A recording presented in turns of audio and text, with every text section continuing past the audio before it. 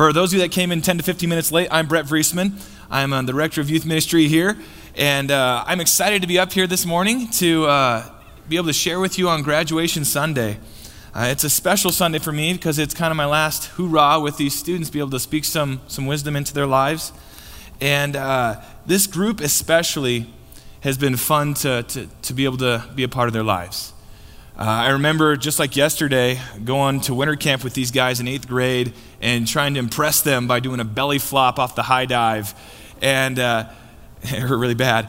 And and to see where they are now, I mean, most of them are more mature than I am today. So it's impressive to see how they've turned into these young adults they are today. But it's an incredibly special group because this is the first group I've got to see all the way through high school. So that means a lot to me, and hopefully for the students I've been able to create some relationships with, hopefully it means a lot to be able to spend that time with me as well. What I would love to do is pray for them. I know God's got some exciting things in store for them, but I just want to send them on their way the right way. So join me in prayer, please. Lord, I thank you so much for all you've done for these students, for everything they've achieved. You've stood beside them, guiding them throughout all these years. Lord, I pray that you continue to be with them as they head into this new chapter of life. Life as they know it is about to look a lot different, maybe even overwhelming at times. But please never let these young adults be distracted by what has gotten them through everything they've accomplished, and that's you. Let these students continue to feel your presence and have your strength with them as they head off to discover who they are and what they want to do with their lives. I ask you for guidance and discernment as they face complicated decisions and grow into the Christ followers you desire them to be. We love you so much, God, and it's in your holy name we pray. Amen. So here at TFRC, we have a tradition of standing up and facing the center of the room for the reading of God's Word. We do this as a constant reminder that God's Word is to be central in our lives. And today our scripture reader we have is Sage Eckert, and she's one of our graduating seniors. So would you all stand with me and face the center of the room while Sage reads from us a passage from 1 Samuel chapter 12, verse 19 through 25.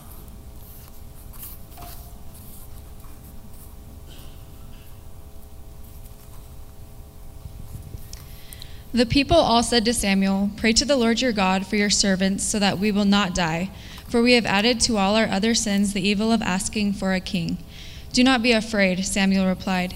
"You have done all this evil, yet do not turn away from the Lord, but serve the Lord with all your heart. Do not turn away after useless idols. They can do you no good, nor can they rescue you because they are useless. For the sake of his great name, the Lord will not reject his people, because the Lord was pleased to make you his own. As for me, far be it from me that I should sin against the Lord by failing to pray for you. And I will teach you the way that is good and right. But be sure to fear the Lord and serve him faithfully with all your heart. Consider what great things he has done for you. Yet if you persist in doing evil, both you and your king will perish." Thank you, Sage, for reading.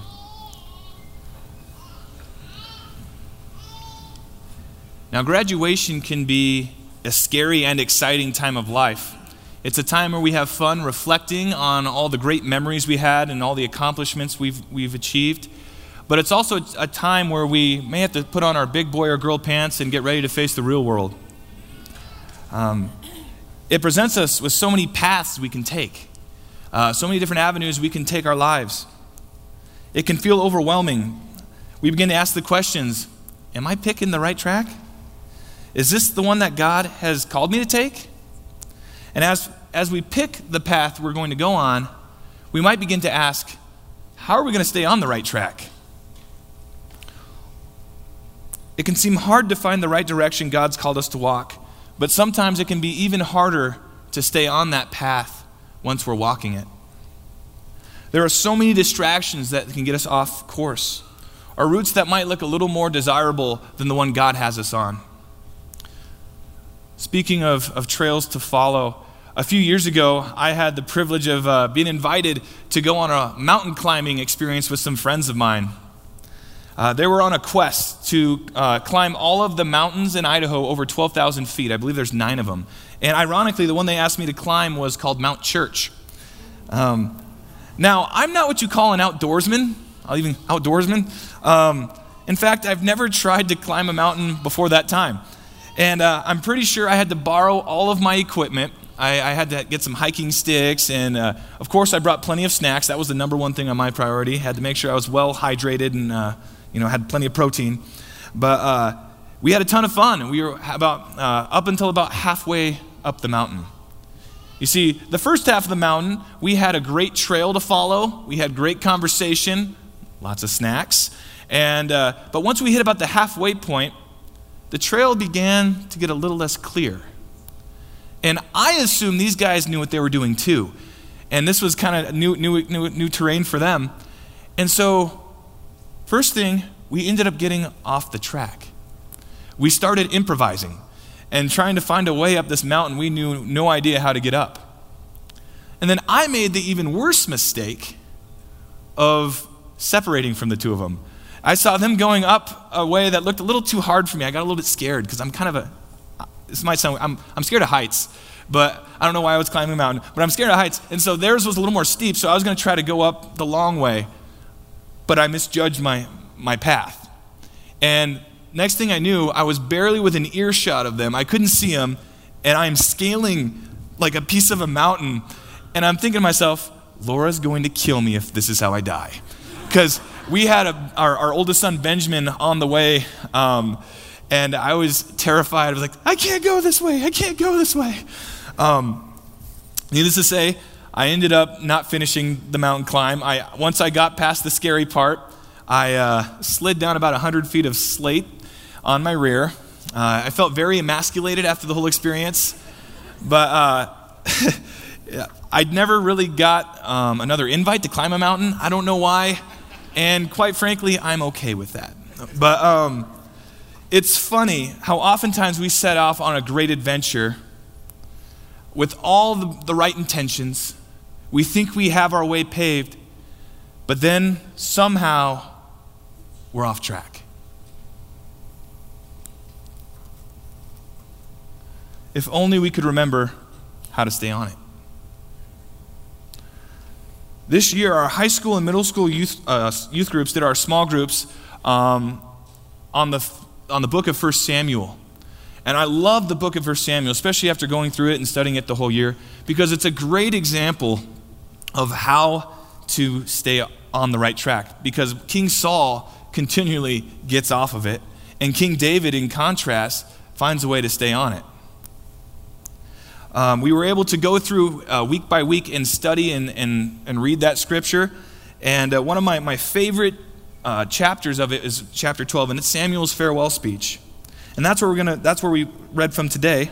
See, Samuel was a prophet and judge of Israel. He tried encouraging his people to let God be their official true king, but the people spoke, and they weren't having it. And they elected that they saw everyone else on earth had this earthly king, and so they chose that they wanted to have an earthly king too. So God, being the gracious God he is, gave them what they wanted. And where we pick up in this passage is Samuel just recorded an amazing feat. He made a thunder and rainstorm in the middle of the dry season.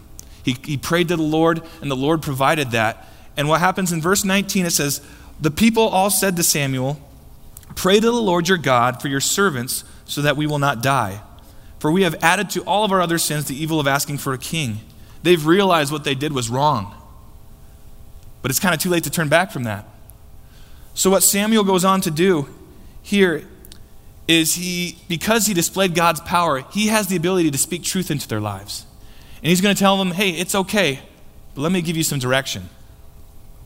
With Samuel saying goodbye and Saul taking the reins as king, they were entering a new frontier. They weren't going to have Samuel around anymore to be their moral and spiritual compass to lead them. Now, many of us, especially graduates, may be at a similar place in our own lives where we're entering a new frontier. Maybe it's retirement, maybe it's graduation, maybe it's a new career. In his farewell, Samuel challenges and encourages the people of God to how to stay on the right track while they follow this earthly king they've decided to follow. Graduates, in some ways, you have the same challenge ahead of you. You're about to pursue your dreams and passions. But it's important along the way that we don't forget to include what should be our main priority, and that's keeping our faith in Jesus Christ throughout the whole journey. It's important that as we pursue our goals, as we pursue our dreams and passions, that we stay on the right track and letting God lead our way. The passage highlights 4 practices that we can do to stay on the right track in our faith. The first is this: it's not giving up or getting discouraged when things go wrong. In verse 20 it says, "Do not be afraid," Samuel replied. "You have done all this evil, yet do not turn away from the Lord." So often our natural response when we mess up is to go to a place of discouragement, a place where we feel fear and shame, and that causes us to distance ourselves from God. Because we messed up, we begin to think that we're not worthy of continuing on the path He has us on. I routinely see this in youth ministry. We'll have a great summer camp experience or maybe a great worship experience at Creation Music Festival, and some kids will come back on fire for Jesus. But they have one slip up or they make a mistake, and that causes them to slowly drift away. But the passage says, "Yet do not turn away from the Lord." When we mess up, we begin to get a little off track. God doesn't want us to find our own way back. God wants us to turn to Him for guidance when we mess up. When we begin to drift off track, we can turn to God in a couple of practical different ways. One is by going to Him and praying. Prayer is a great way to keep an open communication line with God. We can ask for forgiveness. We can confess our sins. We can ask for help, for wisdom and knowledge. We can also be getting into God's Word. We believe that the Bible is God's inspired words. So why not go straight to the source and see how we can get through these difficult situations? Now, a common misconception with staying on the right track is that the right track has to be the perfect track. Now, we're all human and we're all going to mess up. God doesn't need us to be perfect. He just wants us to come to Him when we mess up. We will inevitably get something wrong along the way, but God wants us to go to Him when we do those. When we go to Him and when we mess up, He's going to find a way for us to get back on our path. The second practice we can do is avoid making our passions our idols. As we pursue and embrace our hobbies, our families, our academics, our careers, we're going to be very passionate about those things. Make sure that we're keeping our passions in check. It says in verse 21, "Do not turn away after useless idols. They can do you no good, nor can they rescue you, because they are useless." Passions can easily turn into our priority, and when our passions become our priorities, they turn into idols. And it can be easy to get distracted by our idols in our lives on the path that God's sending us down. Our passions are a great gift, but we need to make sure that they're not leading us away from the path God's leading us down. It's amazing how quickly we can get off track when we do that. I really struggle with this because for me, I'm a pretty obsessive person. Everyone's I get on the spectrum of OCD now, I guess, but I really get obsessive about things. And when I love something, I go all in. Whether it's basketball, whether it's my little boys, whether it's my family, whether it's Star Wars, whether it's comic book movies, I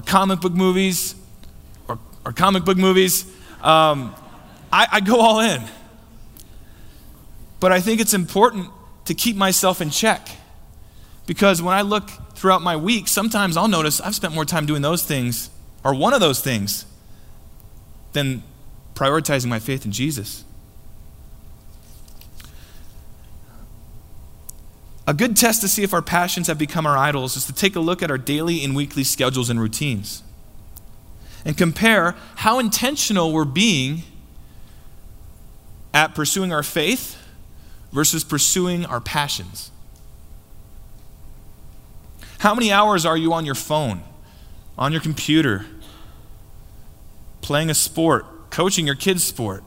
Versus how many times are you making your faith a part of your everyday life by praying, getting in the Bible, and being a part of your church community?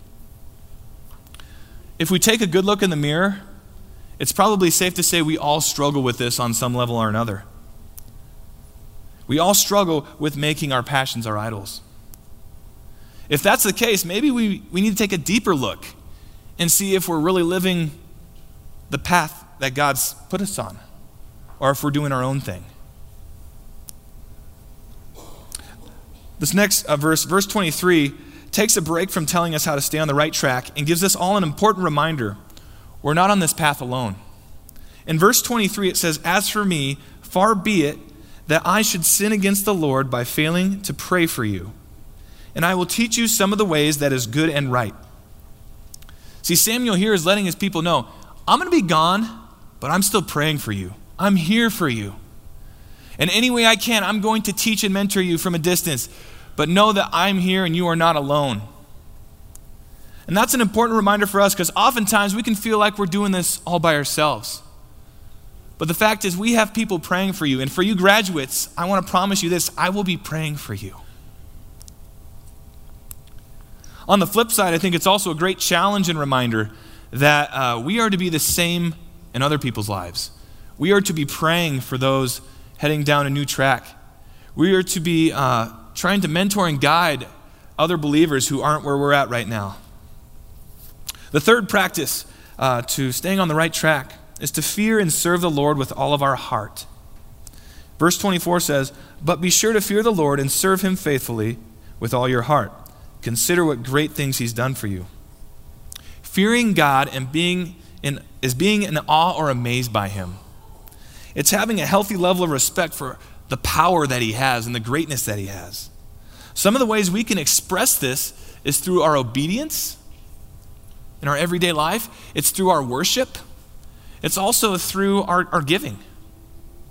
Serving the Lord with all of our heart can have a couple of different meanings. One way that we can do that is by serving God and giving it our all. I think it's so vital that we pick a place to serve.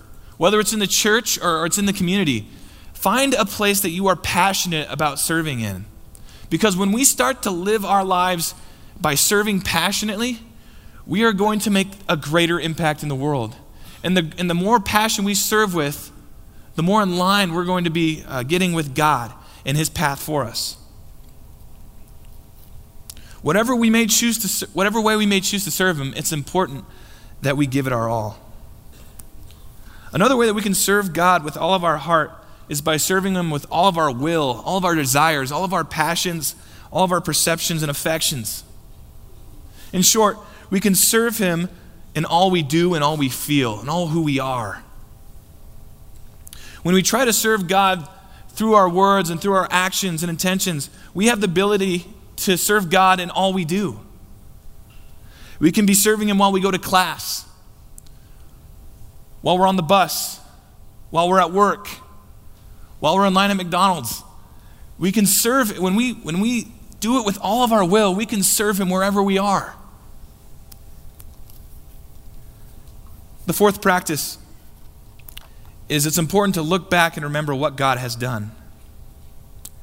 The bottom half of verse 24 says, "And consider what great things he has done for you." God has done great things in all of our lives. Sometimes we have a hard time seeing it. Last Sunday, coincidentally and awesomely, we talked about the importance of remembering. Graduation is a great time to not only reflect on the accomplishments that you've done, but the different ways God has been working in your life. How has God shown up? How has God transformed and changed you? We live in such a "what have you done for me lately" culture that if we don't take time to reflect and remember what God's done in our lives, we could easily forget how powerful he is, how great he is.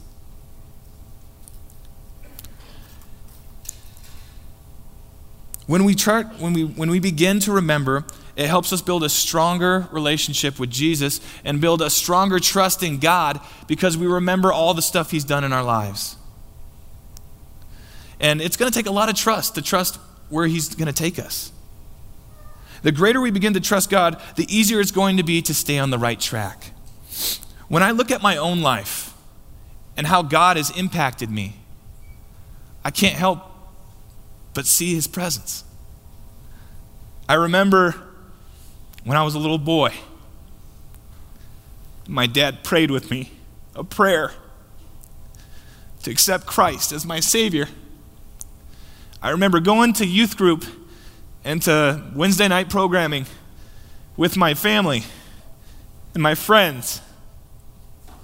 I remember those mission trips that shaped my faith in high school. I remember a church giving me an opportunity to do ministry when I had no professional experience. When I look back and I see what God's done in my life, I can't help but have faith and trust in him for the future.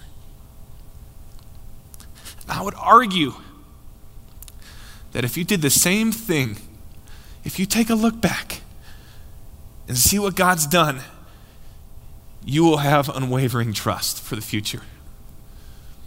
You may not cry as much as me, but you'll have unwavering trust in the future.